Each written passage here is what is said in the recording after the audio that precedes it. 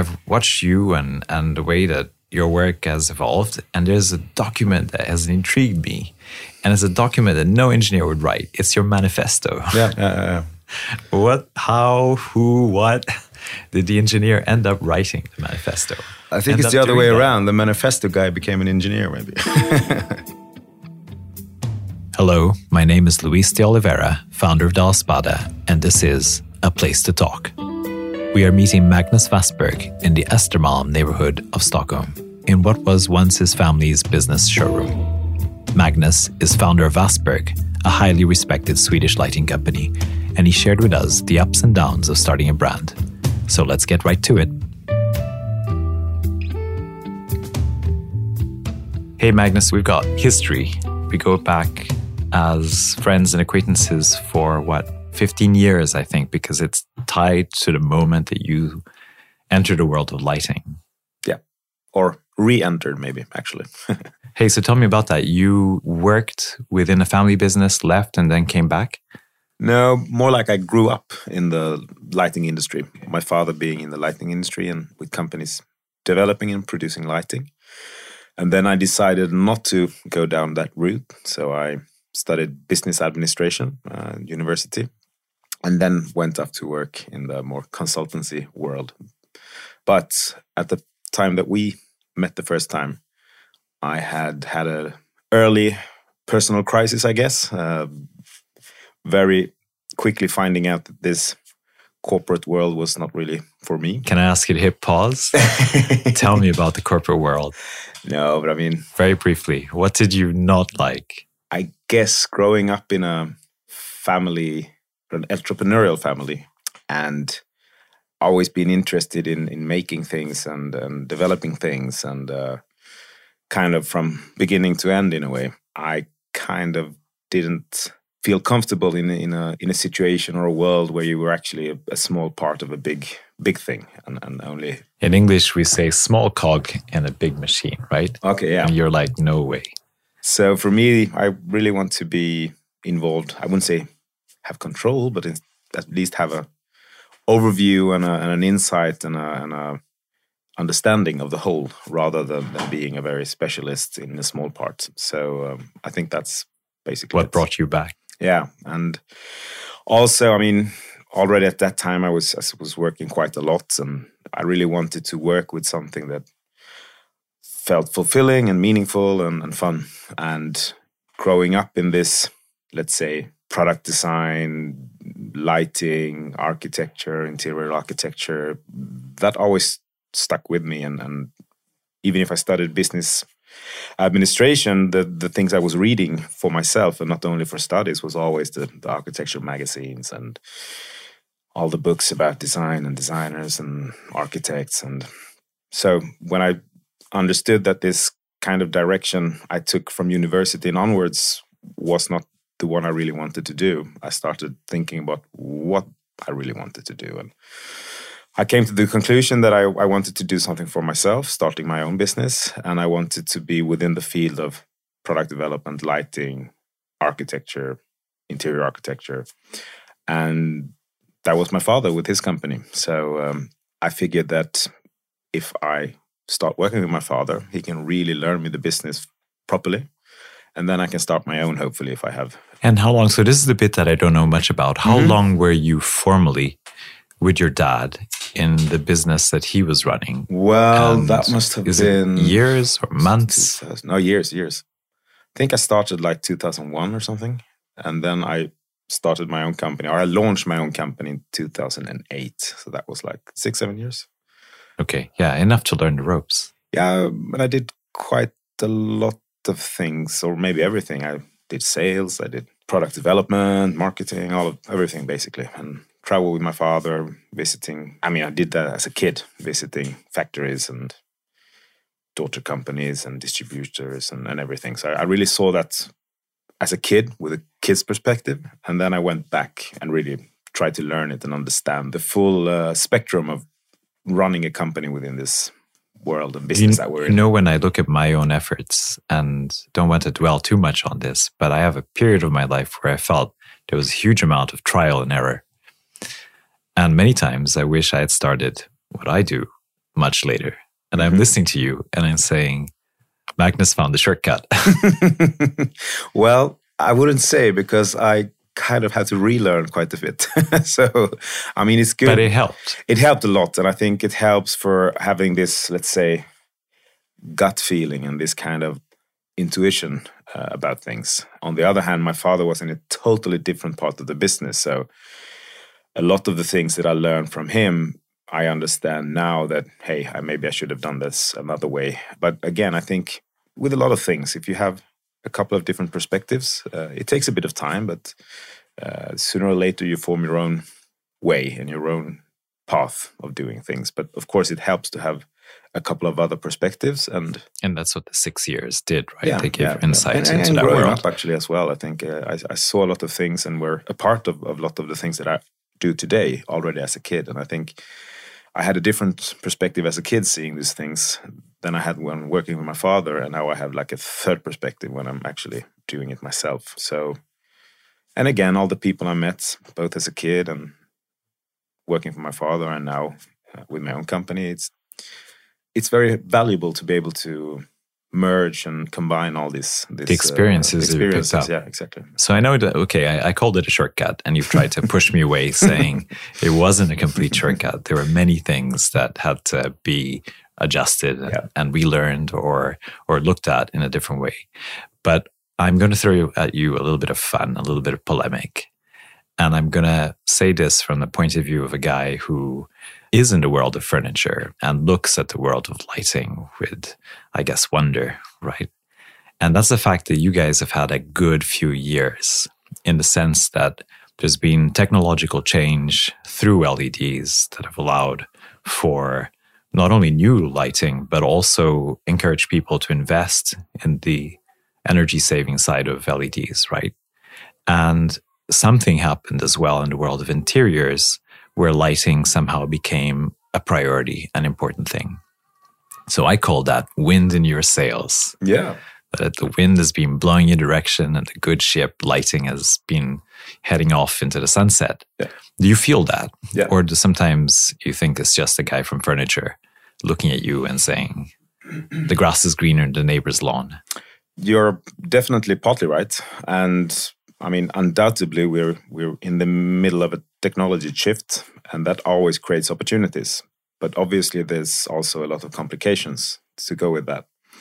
I would say like you, actually. I think what we have been doing is to a large extent being both quick to learn and quick to use this technology shift. Because we came in at a time where actually, I mean, if you're talking about LEDs, for example, we came in at a time when that was actually good enough to start using the kind of applications that we did. 08 was an inflection point. It was a point where the technology became maybe a couple of manageable. Years earlier, but I would say that was quite a good time to start, actually. And we don't have any. Can I remind you of the global financial crisis? Did that still make it a good time to start? That's maybe not the perfect, but making it through that as a young company was quite educational, definitely. But I mean, from a technology point of view, it was good to come up without any, inherited structures or a outdated product portfolio or anything like that. And also, a small company, but with a lot of knowledge and a lot of network, we could move quite fast with new technology. And really, I think that has been at the core of my ambition all the time to be a new kind of lighting company and a new kind of player in the lighting industry. Because when I was working for my father, I identified a couple of cornerstones for my own business. And one of them was that I thought that the lighting industry was a very, very conservative industry. And that might sound like a strange thing to say about an industry with so much technology advancements, but what I mean is that there is a very conservative way of how you approach and how you use new technology. That was actually one of the things that I was really trying to do from the first stage of the company. Traditionally, I would say that the lighting company often is presented to a new technique or a new component or a new light source or whatever. And the company would take this ready component and say, hey, what do we do with this? Let's build something around it. Yeah. What can we do with this? And I have always been of the opinion that you should do quite the opposite, that you have an opportunity or a problem or a idea, and then you use technology to realize that. I see that as a source of a whole can of worms, because I can see you guys looking at a fabulous lamp and saying, we have no idea where to put the light source or how to fit it in. Yeah, we've always started with, and I mean, that's, for me, that is a design challenge. A design process starts with solving a problem or asking a question or something for me, and then you solve it or create something. And many times I am of the opinion that you don't start with the results or the what you want to accomplish. You start with a component and then you try to make out what to do with it. For me, that's totally wrong. So for me, we always started with create the final product, the thing that what you we want live to with. do. I mean, we want to do a certain kind of light for a certain kind of situation, and how do we accomplish that? And lighting technology is one part of a lamp. The other one could be, I mean, a mechanical solution or whatever, and that's like, that comes later. You don't start in the component or the technology. You start in an idea of what you want to do or improve. You said something that caught my attention, and it's the fact that you said LEDs are great, Luis, and they've driven the industry and driven my business, but they're problems. And then you moved on. So I'm going to go right back to the problems. What are the problems? Educate me. As with any technology shift, everything is new. I'm not always a big fan of standardization, but for many decades, lighting was kind of standardized. There was certain kind of light sources, and there were certain kind of electronic components, and everyone was quite comfortable with kind of building stones you had. Now that is all turned upside down. There is immense opportunities and immense variations of how to do things, which means that you can more or less do anything in a way. And of course, that creates problems because especially the customers rightfully don't feel comfortable maybe in a certain solution or a certain technology. Can you exchange the light bulb? It's the fact that the technology is changing so fast that you can't really go back and replace parts, right? You can if you are. I mean, and that coming back to being left out to a limited amount of building stones, everyone was comfortable and recognized what it was. And they were reliable. Reliable as well. Right, because they've been tested thoroughly. But now you really need to be, and that's what's, I wouldn't say a problem, but it makes it more complex. I would say that it's so much harder to develop and create a good lamp today than it was 10, 15 years ago. It's so much harder because you really need to think about all these things. For example, a lamp today is not an electrical product. It's an electronic product if you're working with LEDs, for example. And that means that just like in the computer world, for example, that the development is so fast and the components that you use today might not be around in 5 years. So what happens then if a lamp breaks down and the components that you used are no longer around? That's the problem that I can see. So if you don't think carefully about this when developing your product and make sure that you can actually replace it with new components in 5 or 10 or 15 years' time, then you're in trouble. And especially your customers are in trouble. So that's just one example. So just navigating that is a perfect example of being the able challenges. to really think through everything and make a product that is durable over time. And that can be, and I mean, the other side of it is that it's fantastic. I mean, some of our products are now on their 3rd generation. I mean, they've been of improvement. Yeah, I guess. improved 3 times. And I'm a big believer in not only creating new, but rather to refine what you have. And I mean, for us, I think it's wonderful to be able to revisit your products every 2nd year and refine them, and not only by changing a little bit in the looks or the radius of a button or something, but really actually rethinking the whole lighting solution even, which is a bless. But it is a curse in disguise as well, but a blessing. That's what I mean. You need to really navigate it cleverly and with a long-term view. And if you do that, then it's a blessing. But if you don't do that, then it can be a disaster as well. Listen, I just spotted a rabbit hole. You know what a rabbit hole is? No, I don't. It's, you know Alice in Wonderland? Yeah. And the rabbit goes through the hole and Alice follows. Yeah. Okay. And you don't know what's down the hole, right? Okay. And so I spotted a hole and I'm going to have a whole lot of fun going down it. And it's the fact that I'm listening to you. Well, come on down. Let's see how it goes.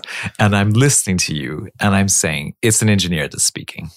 It's a technical guy. It's a guy who a moment ago was discussing the complexities of the constant progress of, you've seen the world of LEDs, right? And yet I have watched you and the way that your work has evolved. And there's a document that has intrigued me. And it's a document that no engineer would write. It's your manifesto. Yeah. What, how, who, what did the engineer end up writing the manifesto? And we don't need to read it out here. We don't need to, but it's almost like the manifesto of the Communist Party of Light. Yeah. How did you? I think it's the other way around. The manifesto guy became an engineer, maybe, because I think I am very far from an engineer, both as a person and from training and everything. But products interest me a lot, and now you're right. But I think again, that's maybe the background and my history of being in this world for a very long time in various ages and various positions or situations. Because what I'm talking about now with was one of the main starting points of Wästberg was that I really didn't want to talk about the technology side. And I was so used I do humbly apologize for making you go on and on about LEDs. But what I say is that when I started the company, I wrote the manifesto because I wanted to talk about lighting in another way. I didn't want to talk about the lux and the lumens and the this and the that. I wanted to talk about lighting in a totally different way. Because no one was doing it, in my opinion. Everyone was just... Because it's easy, going in, measuring, talking about static, measuring values and stuff. And I wanted to talk about the more human side of light. How we as humans have been relating and living with light for all times. And if you think about it, I mean, fire was the only artificial light we had for hundreds and millions of years, actually. So for the benefit of our listeners, I'll paraphrase in a humorous manner your manifesto. And I think it goes, please do correct me if I'm wrong, Magnus, but it's caveman is in cave and having a jolly good time with fire, which is an amazing source of light. From there onwards, everything goes kind of south, right? Because the quality of light gets worse and worse and worse. And bingo, we're in the modern ages. And along comes, can I dare say it, Magnus, and says, let's bring back light to where it once was. Is this a good summary of the manifesto? Yeah, I think. And I mean, it's called Lamps for Neanderthal Man. And yes, you're right. But one of the main points, I think, is that light used to have mean a lot more to us going back hundreds, 200, 300,000 years than it does today. Because light in the source of a fire used to be something that scared animals away, that kept us warm, that brought us together. So it had a fundamental significance. Yeah, right? and it was extremely important to people. It was extremely important, and it was important in so many more ways than it is today. Today is basically a tool for turning night into day, more or less. And I like that. I'm going to remember it. And it's a bit like with food or cooking. And just because there are advances in technology, we seem to dismiss wisdom and hard lessons that our forefathers did by hard work and failures and trials. And just because there's a microwave oven, we throw away all the wisdom and all the knowledge and all the techniques and all the just because we can use a microwave oven. And for me, doing that, in that process, we lose a lot of untouchable qualities. And it's the same with light. By forgetting about the importance of light, not only as a means of turning night to day, we lost the quality of light. We lost our inner relationship to light. And by coming back to that, we can actually add a lot of quality. Tell me, what is quality of light? This is you've mentioned it already 2 or 3 times. Yeah, but I think that's... You said this has been lost. It can be many things. I mean, quality can be a measurement, but that's not what I'm talking about. I'm talking about the more human sides of it. So, for example, a hospital corridor can have a good quality of light from a measurement point of view. And then, I guess, the most of us will prefer a dimly lit restaurant environment to a statically lit hospital corridor. even if the hospital corridor is made by all the rules and regulations and qualities, it doesn't make us feel good. On the opposite. Whereas this kind of dimly lit restaurant environment makes us feel better. It makes us feel actually even safer, calmer. If you don't mind me saying so, we also look better.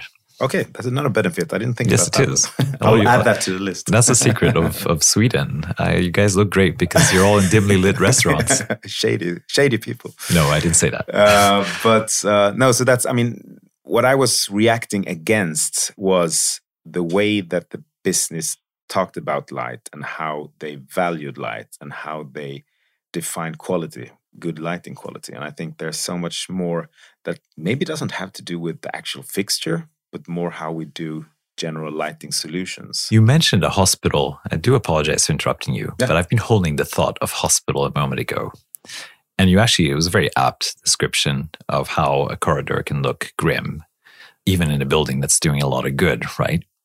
And it reminded me that one of the first partnerships you struck in terms of people that worked with you on the design side of the business was Ilse Crawford. Yeah. And she does tell a story, and perhaps she will correct me if I'm wrong on the facts, of how her perception of design was affected by time spent in a hospital. And I'll summarize it by saying that she didn't agree with it, and it didn't feel good, and it could do with a lot of improvement. Was that what brought you guys together? Were you aware of her kind of interest in, I guess, quality of life? Because what you're saying is light brings you quality of life, right? The right light. And Ilse says the same thing. Mm-hmm. I met Ilse even before I started the company. And I think, yes, that was part of what really attracted me to her way of looking at the world. Because the reality is she wasn't known for product design. No, I don't. So it was really, you went there. No, I think that was, if I'm not totally wrong, I think it was the first serial produced product she did was the lamp that we did together. And that you still do. One of my first products as well. No, but obviously I felt a lot of similarities in the way I was thinking about lighting and how she was, or how we both were looking at the world and the world of architecture, interior architecture, lighting, furniture, so on. So yeah, definitely, yeah. How does it feel to have to master the technical side? You're sounding a lot more emotional than I might have given you credit for in the past, right? Emotional in the sense, not that you're breaking down in front of me, but that this intense belief and passion in the importance of light. How does it feel now to have to balance all that passion and romance with the technical side of the business, right? Which seems to be very important. Are you getting the balance right? Yeah, I think that's the beauty of it. I think that's what I like. And then to add a third dimension. You like the fact that you're talking technical and emotional? Yeah. You're doing both things? I like both worlds. And I think one is to make relevant and, really advances. I think you need to master both because, and I guess that was another one of these core things that I really thought a lot about when starting the company, was that generalizing that the world of lighting was either both companies and single products were either technically focused or emotionally or aesthetically focused. And there was no one actually really doing both, in my opinion. Okay. So if you look at your typical Scandinavian, German, Swiss company maybe, or North European. I'm going to be cliche and say technical focused. Yeah, because often the product development process will be engineer driven. So you will have an engineer steering the process. And in any situation of compromise, which you end up doing over and over again, creating a product, you will choose the engineered perspective. And you will end up with a very well functioning product, mechanically, lighting, materiality, so on and so forth. But you tend to forget about the emotional and aesthetical values. And in other parts of the world, it's kind of totally opposite. It's a more aesthetically driven and aesthetically focused process where the mechanical, technical qualities will have to stand back for elegance and beauty.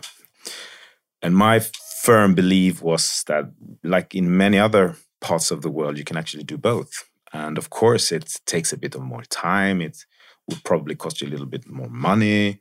But at the end of the day, you will actually end up with a product that is both a tool for living and working and being able to make a good work, and also both as an object and as a lighting source, actually be able to create ambience and these kind of human values and emotional values that we were talking about. And I think you can do both. And that's always the effort I'm trying to do. And that's why I'm so interested both in the technical part and the more emotional part. I'm listening to you talk about the balance between what are two traditions or two ways of talking. And you actually said something that really interested me, which was the idea of compromise within the development of product. And I'm not going to follow that right now, but we're both here because of the design week. And one of the things that keeps coming into my mind is, what does it mean to be part of the Scandinavian design tradition today in 2019, right?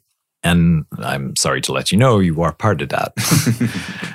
What does the member of the Scandinavian tradition today have to say about what Scandinavian design represents? Is it that compromise that you just I think that's a big part of it. I wouldn't maybe... Of emotion and technical competence?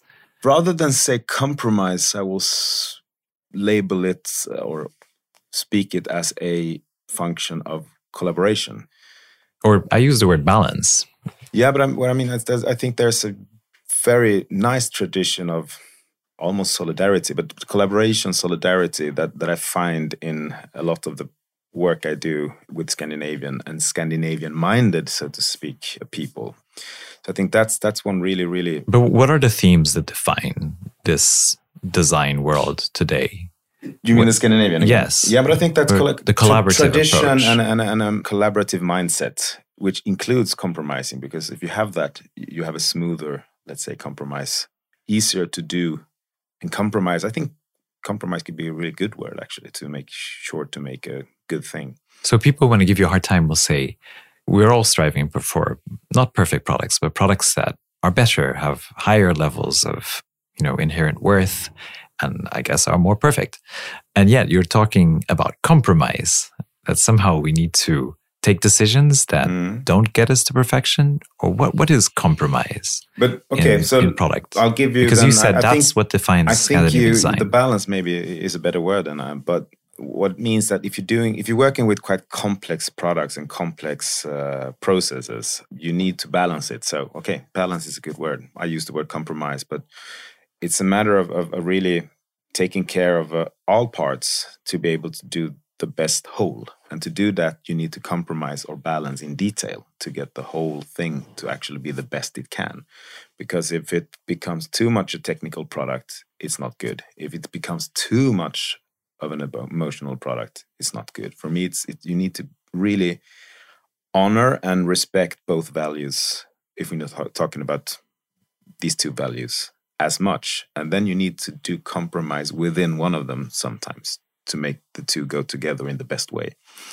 And then you add other dimensions and you end up with a lot of qualities or values that you really, really need to balance all of them. And then you need to do compromises within each part in a way. I brought up Scandinavian design, not so much because a lot of people have discussed it better than I would ever do and written about it. So that's really enough of Scandinavian design. But I look at the history of the last 10 years in our industry, now taking the broader industry that includes you and me and many others. And really what's been happening here has been certainly the most exciting part of the industry, in my point of view, as somehow Scandinavian companies have reinvented themselves, found new customers, and it feels like it's been a story of very fast growth. I'm not going to mention names here, but there's a number of companies that have done very well and are now everywhere. I look at you, and am I right to see a more patient, a more measured business, a more cautious business? So you're not quite within that trend of No, fast, that's right. Growth. We are not moving as fast as many other. I mean, we've been around for 10 years now, and the first 10 years has been a lot about product development and products. And I think that takes time, and that's been the focus. Because I wanted you to comfort me and tell me what is good about going slow or having to be patient. My belief is that, especially if you want to do the kind of products that we are doing, you can't do too much at the same time when you're starting from scratch. I mean, we started from scratch. From zero. And we can only do as many products a year as we can, because if we did more, we will lose the focus on each product. And it's quite complicated products. So we really need to take our time, coming back to what we were discussing initially, with really thinking through each product and making a product that can live for a long, long time and be refined and developed over time. So that's one of the answers. Then I think that I come from a tradition where, in Sweden especially, it's different, I think, in other parts of Scandinavia. But in Sweden, if you look at our industry, it's still a lot of family companies. There's not so much like venture capital or these kind of taking in investors and scaling up the business kind of setups. So for the benefit of our listeners, you're contrasting that with, say, Denmark, where there is a stronger culture. I would say there's a stronger of investment yes, of in course, those businesses. Okay. And I mean, for good and bad. I mean, in Sweden, I think we're sometimes a bit low horizon and not looking as much into the world that we should do. Maybe I wouldn't include myself maybe in that. But again, I think it's. But the end result of that is what? Smaller, more patient companies. Yes, is that what you're saying? And more long term. Again, for good and bad. I think if you look at the products, I think many times it's good to have this patience and really work thoroughly with the products over time. On the other side, I think we can learn a lot about being a bit more aggressive and active on the international scene. I think it's a bit too much of a domestic perspective in Sweden, but I think I'm somewhere in between. We have a really international view in everything we do, but still we are in the tradition of really having a heavy product focus. So I'm a young guy. I'm trying to start a lighting company. Mm-hmm. Any advice? I mean, I think this is stay the away. Same answer stay away or no? Most people will say that if I knew how much work it is, I would never have done it in the first place. But on the other hand, everyone needs to have their own go and own try. But I think lighting is quite complicated again. And I think you need to understand that world quite well. I mean, lighting can be so much. I mean, lighting can be a socket and a shade. So, I mean, that's lighting too. But the kind of lighting that I'm trying to do is quite complicated, and it is quite a complex product. And you don't wake up and one day and decide to do that kind of lighting. It has been a long journey, and to be able to have the knowledge and the network and the resources to develop the kind of products that we do is you need to come from somewhere within the proximity of the business, I think, to start it. But I mean, on the other hand, I think we need more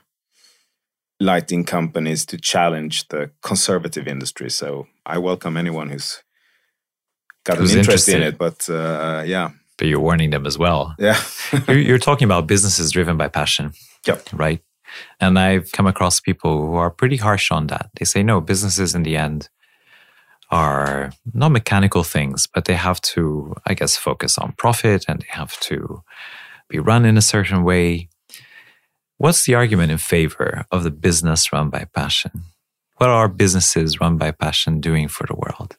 I think there are two things about it. I think coming back to balance again, because, I mean, let's say I was more passion-driven when I started, or actually, the passion was more I brought up heavy. Passion in the sense that you said this is a very long-term business. Yeah. It is a lot more work than anybody from the outside can imagine. And so I imagine the thing that motivates you is a passion for the business. Yeah, right? sorry, I misinterpreted. So I guess you were thinking about the idea of emotion in design, yeah. right? But I was intrigued by the comment that you made about the effort that went into. Yeah, no, but I think passion is the thing that doesn't make it only a product or merchandise to sell. It's that you really put your soul into it, and you really want to go that extra miles to really do. But why should the world give us a break? Why should we exist? Why should... I mean, the only reason why we should exist is that because that creates better products. You can be as passionate as you would like, but if it doesn't come out as a value in the end, maybe there's no reason for anyone but yourself. But I am a strong believer that the passion as a drive makes you do better. And I mean better in every sense of the word. So I think at the end of the day, it's a competitive advantage that you can't buy. So hold on. The reason for passion-driven businesses, which are usually illogical and mad and I guess require a lot of work, is because somehow they're more competitive. That's the business case. I think so, because you do better. If you're passionate about what you do better things. You do it in a better way, and the result is better. I think definitely, because otherwise it's just a job and it's just a product. That's really what differs between a company that lacks the passion and the company that has the passion. You know, people that are behind passion-driven businesses, they're often, I guess, they start out with an idea and they're incredibly positive, I hope. And then the real world comes and kind of knocks them down. Yeah.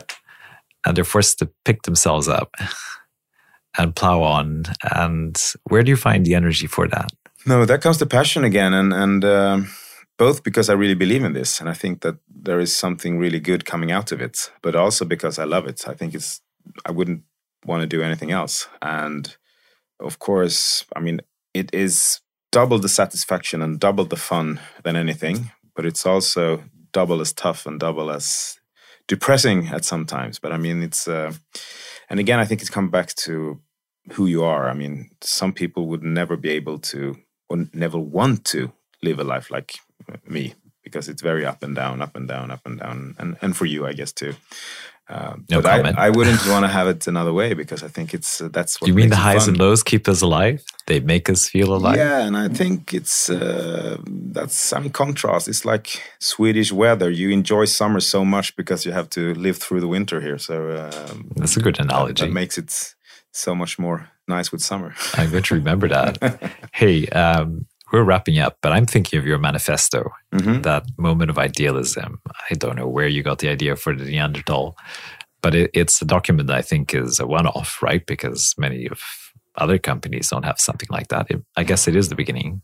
If you were starting now, would you write it exactly the same way? No, actually I wouldn't. Because when I wrote it, it was this very strong reaction towards the hard, cold technology side of the business. And somewhere along the way, I felt that we almost, especially with the products, I think that we might sometimes be judged more as a aesthetical company than actually a technical or knowledge-based company. Because of the words in the manifesto. Because of the words in the manifesto, and because how we have been talking about ourselves and the products all the time, which was like a reaction towards the traditional way of talking about lighting. But that has actually become maybe not a problem, but I think a weight on you? Yeah, or more that maybe people miss out on how great the products are from a technical or functional point of view. So maybe I would be a little more balanced again then to talk a little bit more also about, I mean, in another way. But yeah, but again, that was where we started, and that was what took us where we are. Let me ask you about the word. The words were written before the business started, or as it was starting? Yeah. It was a real manifesto. It's like, yeah, it was. This is what I'm going to do. Yeah. And 10 years later, you're saying I would have revised it. So that's a warning for all people writing manifestos. Yeah, and I think it's like with the products that I think you can always refine. But again, that was and actually we did revise it a couple of years ago. We made a comment. So I made a comment to the original manifesto 2 years ago, actually. So it has been altered already. Yeah, not altered. Commented. You're right. I do remember that. I'll let the listeners work that one out. I will keep doing that actually to come back to it, and maybe I won't change the original text, but I might add a page or two. Every 8 years or so, something like that. Magnus, it's been a real pleasure. Likewise. I've learned a lot, and it's been a lot of fun. Thank you. Thank you so much for joining our conversation, and help us make new friends by leaving us a review. And don't forget to hit that subscribe button. Stay well, and see you soon.